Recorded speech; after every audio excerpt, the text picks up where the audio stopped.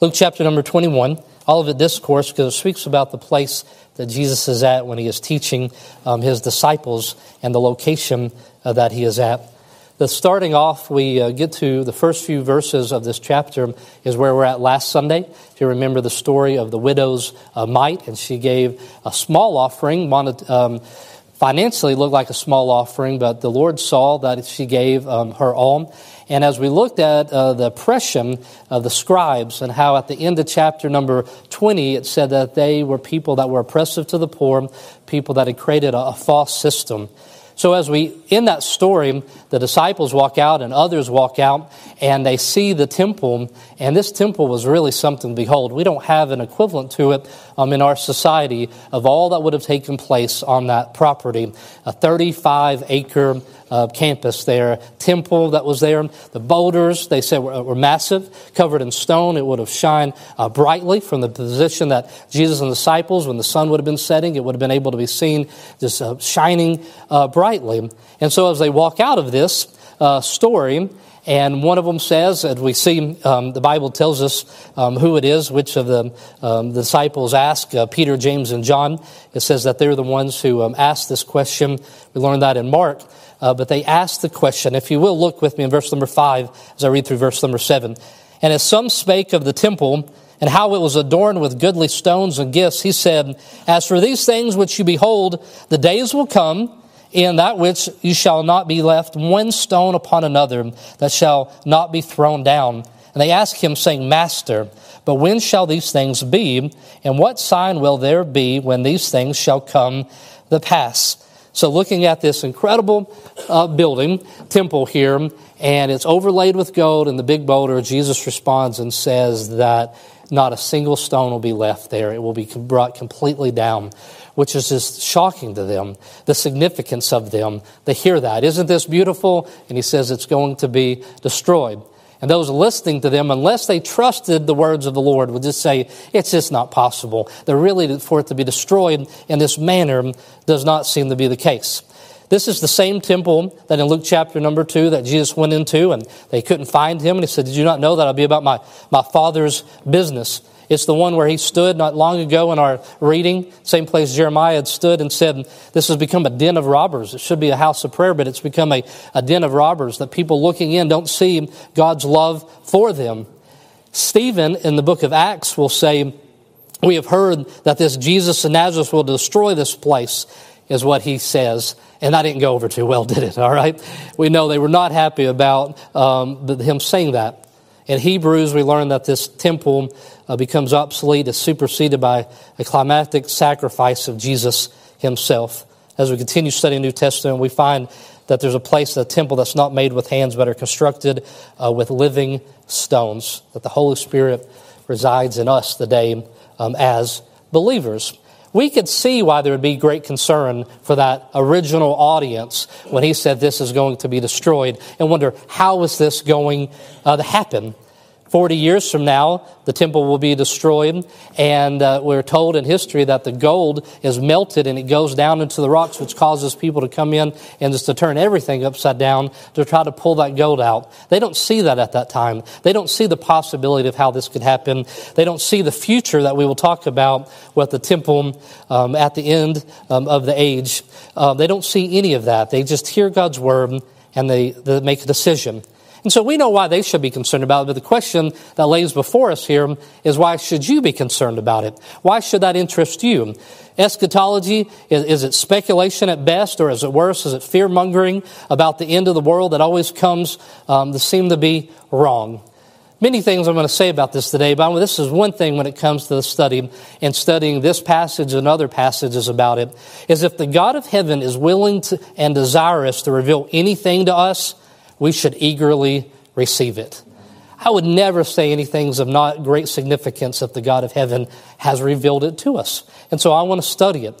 I know it better than I did a couple weeks ago. And I pray at the end of my life I would understand this even better or more fully. Not just in a matter of a timeline, but the words would go deeper into my heart, that I would apply them to my life. It matters because knowing the story, the narrative of the Bible matters. Knowing how it begins in Genesis 1 and knowing how it ends at the very end, it matters to us. It matters because it keeps us from falling for a false story. That's what he's going to warn about, is don't be deceived. If you don't know the true story of this world, then you would be deceived for another one. It matters for our living stories. It gives us comfort for when we're standing for him. It gives us strength in our service. It gives us a resolve to resist the things that are unholy. And it makes us more intentionality in following our Master with all of our heart. It has a bearing on your life. The words of Jesus to his disciples about the end of the time and about the temple has a bearing upon our lives. This week, as with many weeks, I sit with Bible teachers. Some are older and passed away. Dwight Pentecost, Harry Ironside, Warren Wiersbe, James Montgomery Boyce, others. Some are more modern, John MacArthur, Mark Minnick. And I sit with them, and some weeks they don't get along very well, all right? There's some weeks that I'm glad that they're not all in the room at the same time, all right? They would love each other. They would be aligned directionally, which is Jesus is coming back and that he was the Messiah. But there's some issues in which that they wouldn't agree on. Some central issues like when exactly is the destruction of the temple that Jesus is describing? Has it happened or is it to come? In the first century AD 70, or is it something in the future with the nation of Israel? Another central thing is when is the coming of Jesus that is described in this discourse? Did Jesus come in the first century? Very few believe that. Did he come a second time in the first century? Very few would believe that. Nobody that I would read after believes that. But in the future, is there a description of two comings of him coming again?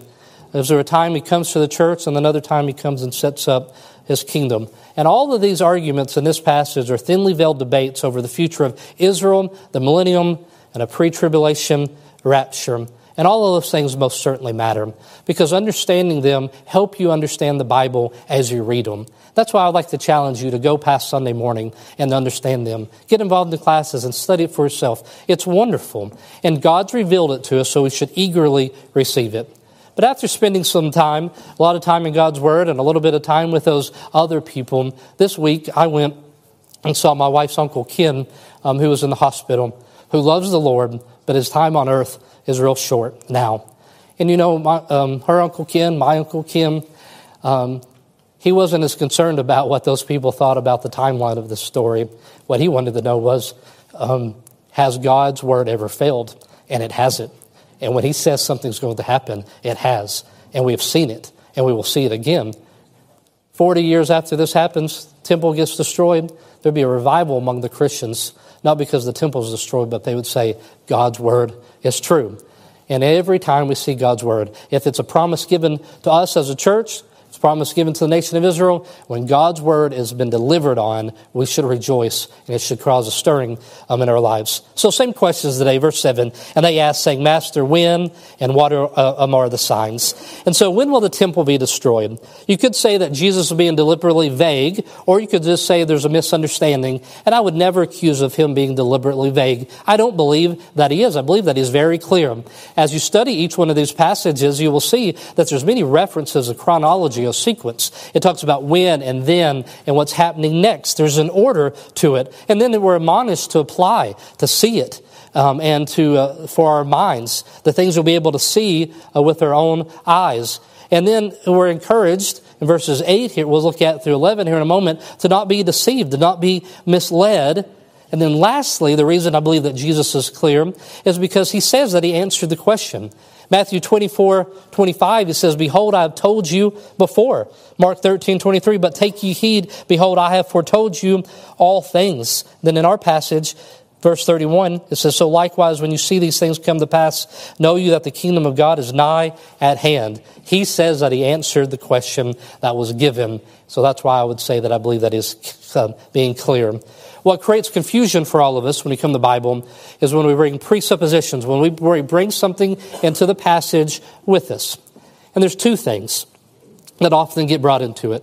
You have study Bibles in here, inside of this room. If they have study Bibles or conservative evangelical authors that would write, there would be differences that would have here. Some people would teach what is called a replacement theology. They don't see any future for the nation of Israel. And because they bring that understanding into this passage, they're going to see it differently than those that do. There's another group that would say that all these things have already happened, that this isn't anything futuristic about it. It's already happened. And so when they have that belief that they've gathered from other verses and other portions of the Bible, then they try to import it into this passage, then the passage will have a different understanding to it. So let's look at this passage and we'll understand what's happened from this time that Jesus spoke to his return to set up his kingdom here on earth. Verse number 8. And he said, "Take heed that you be not deceived, for many shall come in my name, saying, I am Christ, and the time draweth near. Go ye not therefore after them, but when you shall hear of the wars and commotions, be not terrified, for these things must first come to pass, but the end is not by and by." So he's giving descriptions of some things that are going to take place, but when they do not believe that this the end is come by and by. Then said he unto them, "Nation shall rise against nation, and kingdom against kingdom, and the great earthquakes shall be in diverse places, and famines and pestilence and fearful sights, and great signs shall be there from heaven." The original audience, which is what we want to know, is what do the people that are listening hear? And then after we have that understanding, then we can go, what is it I'm supposed to understand? And the last question we'll ask ourselves today is, based on what I know now, what am I supposed to do with it? That's a process. The Jewish people, they had they had an eschatology. They had an understanding of the end times that they would have taught to other people. The Jews of the first century had a pretty well-developed eschatology here, some expectations about the Messiah, and it gets alluded to throughout the Bible. But they did not see the church. They did not see what was going on inside of this room. They didn't see that in their eschatology that was happening. What they would have seen is they would have seen that a Messiah was going to come. There'd be a time of terrible tribulation. There'd been chaos. And Elijah, a forerunner, would have come that would have heralded the Messiah. That would have been, we would know, would be John the Baptist. Then would enter the Messiah. That nations would gather around and ally against them and against God. And the result would be the total destruction of hostile powers. And then there would be a renovation in Jerusalem. And the Jews were all dispersed all over the world. And they've gathered into the city of Jerusalem. There's a lot of parallels between what we know and what Jesus taught and what they were looking for. But we've been seeing it time and time again, right? They didn't see Jesus coming the first time to be that suffering servant. They didn't see Jesus coming in to town riding upon a donkey to say that he is royalty, but also to be going to a cross. There's something that was missing for them. They want it now. They want the kingdom now. They want Jesus to sit upon their throne now. And Jesus is saying this is not the time that this is going to happen. So even though they wouldn't see us as the church and their eschatology at that time, that doesn't mean that we shouldn't see them in our eschatology. Just because they overlook us doesn't mean we should overlook them. We're not going to play that way, guys, all right? And we're not going to tit for tat for there. We're going to do what is right. So we see a future Israel eschatology. It matters when we read the Bible and our understanding of God's mission in this world, the understanding of world events.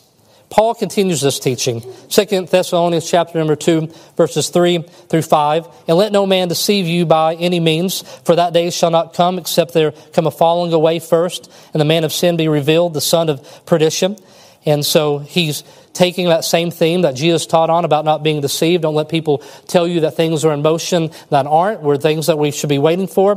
Who oppose us and exalt himself above all that is called God or that is worshipped, so that he is God sitteth in the temple of God, showing himself that he is God. Remember ye not that when I was yet with you, I told you these things. He found it. I'll go back to verse number 4, if you will. He found that this was important. He says, I've taught this to you guys before, and let me remind you that at the end of this world, at a time that we refer to as the tribulation, in that last 7 years, in the 70th week of Daniel, for the nation of Israel, there's going to come somebody, and he is going to sit upon the throne in the temple, in verse number 4, so as that God sitteth in the temple of God. And so we see this here in our study of the Olivet Discourse. I have a slide for you here. My son will put it up there. And I quite enjoy, I know I give the guys in the back a hard time, but I really enjoy preaching with my son here, all right? And so he we have this slide right here. And so and they're parallel passages. And so we see here that it gets spoken about. Matthew 24:15, When you therefore shall see the abomination of the desolation, 24:15, and then in Mark, it speaks about the same event. And we're talking about a historical event where there's a temple, and that the Antichrist would come in, and that he would do something that was blasphemous, a desolation that would lead to a destruction that is there. And so when we see this, it means that we will need a temple, that there will have to be a temple. There's not a temple, but there will need to be a temple. It's another reminder that God is not finished with the nation of Israel, and they have another week. They have 7 more years upon the clock. And this prophecy of Daniel, as it says here, that as it was prophesied in Daniel, as it makes mention of in Matthew 24:15, and when it says, "Whoso readeth, letteth him understand," it's referring here to what's above Daniel the prophet. In Daniel chapter 9, we learn that a future ruler will walk in and will make a treaty with the people of Israel. And on these terms will be for a week, for 7, which is referencing 7 years, week being 7, so for 7 years.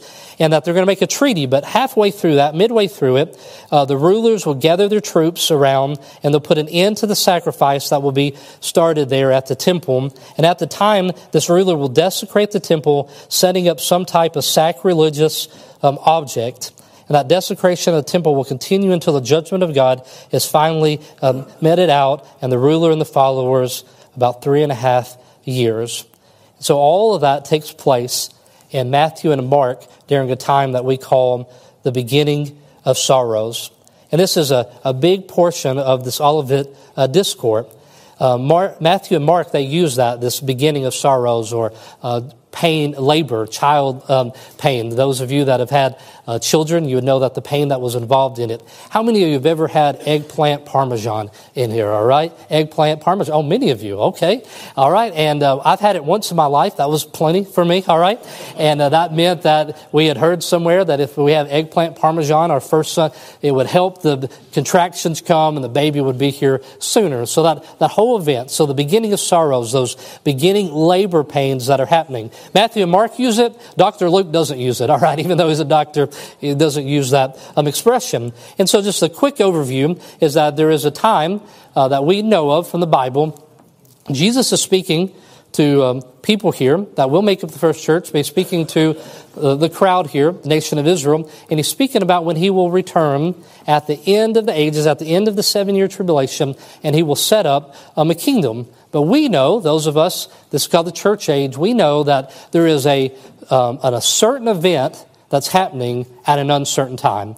And that when the rapture comes and when we are taken away, the church is removed and we meet him in the air, that sets in order a series of events that you could set your watch by and your calendar by. And it's laid out for us so clearly. And we have prophecy of it and Jesus speaks about it. But what we don't know is when this event is going to happen. When the end of the time of the Gentiles, the age of the Gentiles end, and that 70th week starts. And so we wait for that. And we have, when we speak about it in the Bible, we look for it in a hopeful manner, that it's something that we have hope for in life, in death, and we take comfort in it. So in this Olivet Discourse, I have a couple slides I'd like to show you here. And so when we talk about the harmony of Scripture, when somebody's speaking about, go ahead and put that first slide here. And so when we look at it, so the first time we were in the Olivet Discourse was in 2015. Then we were in the same story in the book of Mark in 2018. And now we're in the story in the book of Luke as they're recording the same sermon that Jesus has been given. And so we look at the passages and where they line up about how, well, this is how it's said in Matthew, this is how it's said in Mark, and then you can lay them out beside each other, and you can say, well, this is a cross-reference, this is a parallel form. And just as you can see, and Jesus went out and departed from the temple, Mark, and he went out from the temple. Luke, and some spake of the temple was adorned. And so that's where the beginning of the story starts. The next slide here would show you, we go a little bit farther. And so we see immediately after the tribulation of those days, the sun darkened, and in Luke 25. And so we find if you lay them out, and some of you probably have books like this, and you just see it's a parallel. It's really helpful like when we're studying the last week of Christ, right? We want to see what it's like in all the different gospel records, but we have this as well in this story. Well, there's one thing I'd like to make mention of in this next slide here, which is this phrase that's used in Luke. It says, and they shall deliver you up and then they shall deliver you up. But in Luke, we have this phrase, but before all these, they shall lay their hands on you. And if you look with me in verse number 12, and that's how this begins. It says, but before all these, before this beginning of sorrows, before this 7 years of tribulation, before these things, we have a portion of Scripture here that Luke gives that I do not believe has a parallel in Matthew or Mark, that he is giving a description of something that's going to take place nearing this time with us when he's speaking to the disciples and all the way into the rapture. Verse 12, but before all these they shall lay their hands on you and persecute you, delivering you up to the synagogues and in the prisons, but being brought before the kings and rulers for my name's sake. And it shall turn to you for a testimony. First of all, if I want you to see there, is that the reason for the persecution is given. It is for his name's sake. And we should not be surprised. From their perspective, there could have been some surprise because they're wanting Jesus. And we see it time and time again. They cannot let go of this idea that Jesus was not setting up an earthly kingdom. And he is preparing them. He doesn't want them to stumble. He doesn't want them to be surprised by the fact that persecution's coming. You and I should by now learn to expect it. We should actually be more concerned when we don't see it than when we do see it, because Jesus tells us it is going to happen. And so, and this for a testimony. You know, one of the wonderful things, so the reason is for his name's sake. It isn't that Christians are unkind or unlovable and they're not nice. It's because they hate the Lord. The persecution comes for his name's sake. If you're being persecuted as a Christian and it isn't for his namesake, it might just be because you're rude, all right? That's not persecution. Persecution comes when people are trying to get to our Savior through us, when they are upset with his truth of God's Word.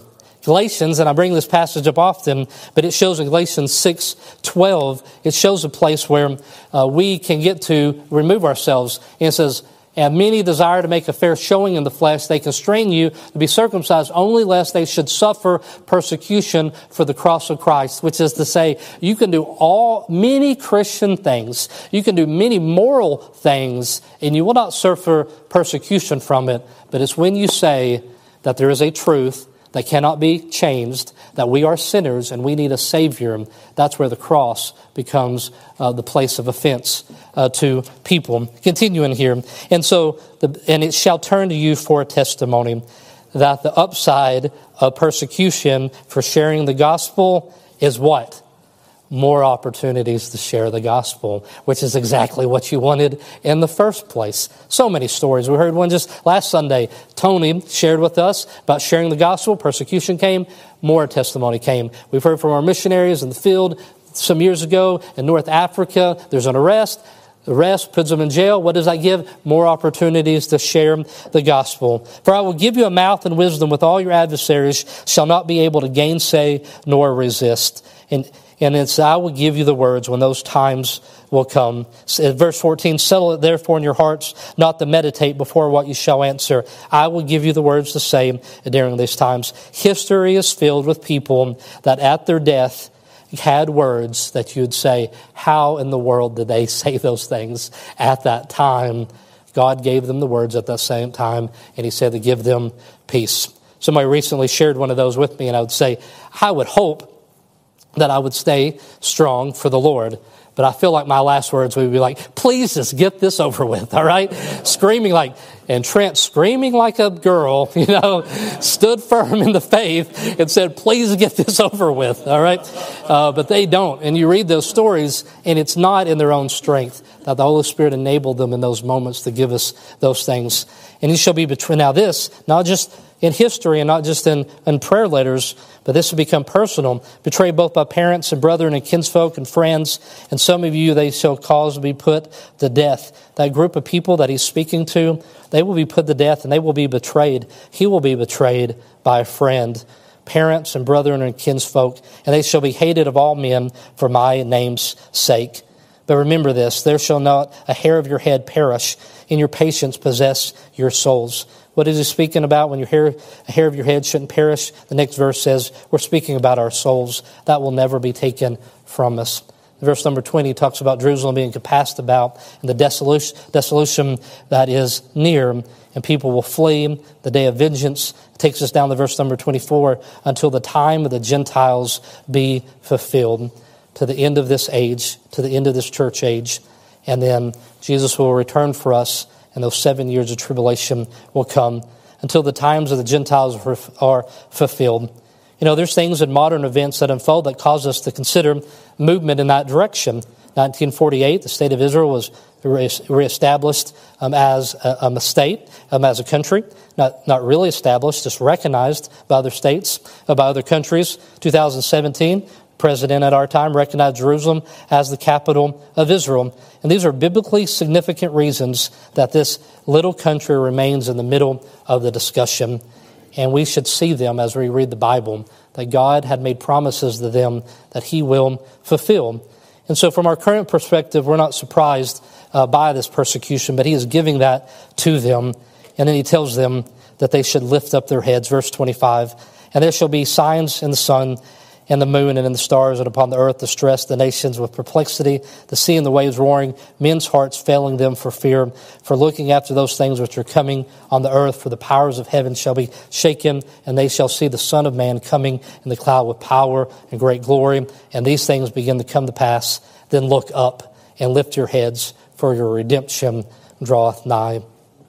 Jesus explaining what's going to happen before the time where the temple is destroyed, and He comes back and sets up His kingdom, and He gives us this. He gives us comfort, and He gives us hope. And then it ends here with the parable of a fig tree, verses 29 through 31, how they will shoot forth, and known of your own selves that summer is nigh at hand. We understand this. You don't have to know much about biology to understand how this works. In Matthew, it speaks of not just of fig trees, but of other trees. For all of us here in Georgia, it could be the dogwood tree right here, right now, right?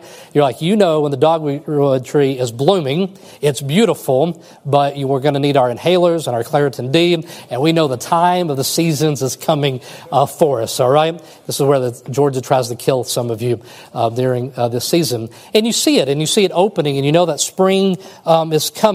Just like as a person would look out the window and watch the seasons change, you and I should look through the window of Scripture and live with anticipation for the Lord's return. We can and should live with great anticipation about our Lord's return. We can and should live with great anticipation about our Lord's return. It's that thing that should always be on our heart. Like, why is it that I'm so happy today? I forgot. What was the good news that I heard? Oh, yes, Jesus Christ died for me, and someday He is coming to return. Mark went with me to the hospital to see our Uncle Ken, and he shared with him, he said, Uncle Ken, he says, you know what? He may return before you go and see him. And that brought great comfort to him, and it should bring great comfort to you as well. And so here was our opening question. But when shall these things be? And so has the destruction of the temple come, or will it come? And I believe the answer to that is yes. It has come, and it will come. He made a prophecy there. And 40 years later, that temple was destroyed, and they saw it. And it was the fulfillment of what He said. And it ought to bring great excitement to them, as it would bring great excitement to us that God has fulfilled His word. And will it come? Yes. Which means there will be a temple someday. Which means that God is not done with the nation of Israel. And that a temple will be built. And that somebody will walk into Israel and make a treaty with them. And that all these things that are going to be said are going to happen. And we should expect that to be the case. So verse number 32, where it says, I say unto you, the generation shall not pass away till all be fulfilled. Heaven and earth shall pass away, but the word should not pass away. So there's a generation that Jesus was speaking to that would have seen the temple on that day be destroyed. There's also a generation that will see the beginning of the end, the beginning of the tribulation, and when these things start, then they should expect to see the end of it, that same generation. So here's some application. All of that was just introduction. Here's the sermon in the next 3 to 4 minutes, all right? Here's what it is. Remember, Jesus came the first time. We celebrate it every year around December. And there were some gifts that were there for Him. What were the gifts that were given to Jesus in the manger? They were go frankincense and myrrh. We say them in that order. They say that there was 3 wise men. I believe that there was probably a few other wise men, and they signed their name to the card, right? Because when I was a single guy, I went to a lot of parties. I was like, I didn't remember to bring anything. Can I sign my name to the card? All right? There's 3 gifts. Probably 5 wise men. I don't know. And so there's gifts that are given to them. And so what about this? Jesus is going to return. This passage is about his return to set up a kingdom. But we know that he is coming for the church before all of that we are taken out, that we're missing when you're studying it. You find, where did the church go? All right? He came and he got us. So when he returns for us, could there be some gifts that he would receive from this church? And whoever is in it at the time, who our kids or our great-grandkids or the people that they reach, well, they find these things, that there are people that are aware and anticipating his return.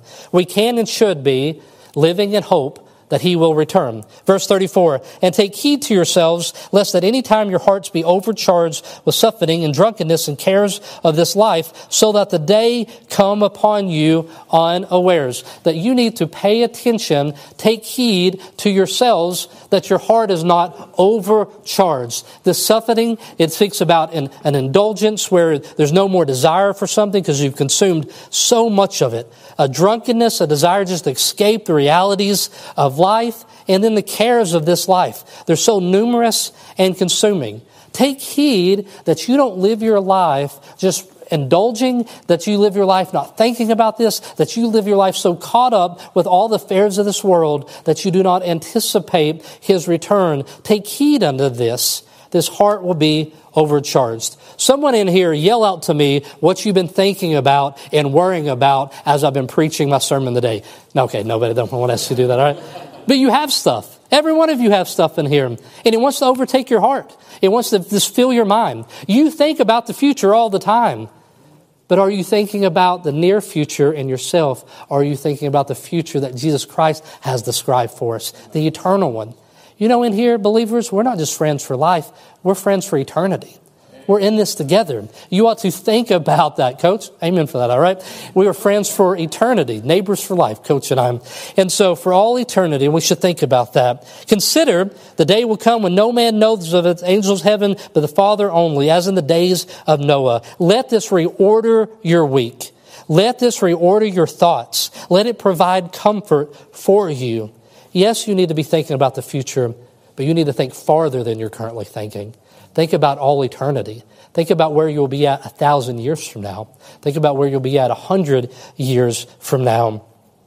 D.L. Moody says this, just gripping. It says, the moment a man realizes that Jesus Christ is coming back again to receive his followers to himself, this world loses its hold upon him. Has your heart been overcharged with all these cares of this life? What is something that's going to allow you to take the hand off of the heart that this world has gripped? Is recognizing that the Lord is going to return. Thinking upon that causes you to be able to let the world to let loose of you. So people that are aware and anticipating, that will be our gift for him. Secondly, people who live lives altered by the truth. Titus 2:12, teaching us that denying ungodliness and worldly lust, we shall live soberly, righteously, and godly in this present world. Thinking about the world to come should cause us to alter the way that we live in this present world. We should live distinctively, people. We should live as citizens of another nation, right? We should live as citizens that are not of this world. I love my time with the teenagers because I hear them talking about, hey, I'm trying to engage my friends in giving the gospel, but I don't want to get caught up in the same kind of gossiping, or I don't want to get caught up in the same kind of things that they're doing. I want to engage them in it, but I don't want to get involved in what they're doing. They're trying to live out their heavenly citizenship here on this earth. Their lives are reflecting the world that is to come. And then lastly, he should find people helping others find and follow Jesus. Verse 35, and they shall dwell on the face of the whole earth. For a snare shall come to them, and that dwell on the face of the whole earth. This truth applies to everybody who will ever live. In 1 Thessalonians 4, it says, the Lord shall descend from heaven with a shout, and those that are dead in Christ. And then it goes on to say in verse number 18, that we should comfort one another. The thoughts of his return, the thoughts of the world ending after all that was saying, all the things that were said were things that bring us great comfort, but they're things that bring people in this world much cause for concern here. So we should be people that help others find and follow Jesus. Watch ye therefore and pray always, you may be accounted worthy, escape all these things that shall come to pass, to stand before the Son of Man. We should first make sure that we are ready, but then we should give all of our lives to helping other people do the same thing. We should be people in here today that live with great anticipation and receive great comfort about the fact that His words have never failed, and that He will come and do exactly what it is that He said that He is going to do. So we started off our day with this question, which is, when is it going to be and what is going to happen? And Jesus answers it for us. And so the question in here is, are you going to trust the answers that He's given? Is the words of God given to us right here going to have implications upon the way that you and I live our lives? And as believers in here, we should make some good decisions. We should be well to be interested in the same things that those early disciples were. Their questions are good questions, and Jesus' answers are perfect answers, and we should allow it to alter our lives however He sees fit. Maybe today you'd recognize that you've let your heart be overcharged with the cares of this world. Probably like the rest of you, when I think about overcharged, I think about the time, especially when we first married, when I'm like, oh, apparently there isn't any money on that card, all right? And when the card had ran out, all right? That wasn't a very good way to balance a checkbook. Somebody will just tell you, right? If you don't know, somebody else will tell you when you're overcharged. There's just nothing left, to give. The indulgences of this world, the worries about the cares of this world, the escaping this world, it has just taken up way too much real estate in the hearts of believers. And the day ought to be a reset. And say, I think about the future and I do all kinds of planning, but I don't think about the future 1,000 years from now, and I don't plan according to that. That's ought to be altering our work weeks. You ought to take your calendars and you ought to wipe them clean, and you ought to say, how would I make the calendar for this week and this month and this year with the understanding that this is going to soon be past and I will be with Him. And that today would be a good day to hit reset on your life so that you will live not just for what is most important, but for what is most true and eternal. Would you bow your heads so we could pray together just for a moment? Believers, I want to give you a time to pray at your seat, or if you'd like here at an altar. Piano will play. You have that real opportunity. I would encourage you to do that. As I speak here, you speak and to the Lord. I want to try to, and as you do that, and as believers in here make good decisions, maybe your decisions in here about taking next steps, about going deeper in God's Word so you can live it out clearly. If it's not understood clearly, it won't be lived out clearly. So study it. And maybe the day we have the opportunity, you'll make a decision in your seat, and then afterwards you'll put it into action. You'll go to the next steps table, you'll talk to somebody, but you can make a decision that you could put into action today. Believers in here make good decisions. And believers, as you're praying and you're considering how you should respond to this word, let me do what I told you that we ought to be doing until His return, which is helping people find and follow Jesus. Maybe right now you don't know what it is that you should be praying. You don't know what it is, the good decisions that you are to be making, because you have yet to make the most important decision of your life and eternity, and that has to do with Jesus Christ. I want to tell you today, we have a Redeemer. We have one who came here, and He died for us, and He's coming again. And He came here the first time, and He died in your place, and He died in my place, and He paid the payment for those sins. And the day He offers you a gift, and He allows us to be the ones that are extending that gift to you, which is to tell you to put your faith and trust in Him. Many people in this room did this at a young age, some of them older in life, and they cried out to God, they confessed their sins, and they prayed to Him, and they said, I want that hope in life and in death and for all eternity. And that's available for you today. That gift sits upon the table, and you're going to make a decision, maybe for the first time, maybe for many times, and quite possibly maybe for the last time before the Lord returns. You make a decision about what you will do with the gift that is offered. And I would love nothing more than the opportunity to help you receive that gift today. As David DuBois will come and get in the place, and here in a moment he'll share the offering devotion with us. I want to pray with you right now to the believers and the unbelievers that we would all make the decisions that God has laid upon our hearts today as application of His Word. Heavenly Father, I thank you for being clear when the disciples asked questions. You made it clear that you will return and that your word will never fail. And Lord, we see that your word never failed. You said that temple would be destroyed, and it was destroyed, and it will be built again and destroyed again, Lord. We trust you in your word. You've proven yourselves to be faithful. You've proven yourself, Lord, to be all-knowing and all-loving, and we thank you for this. Thank you for revealing yourself to us.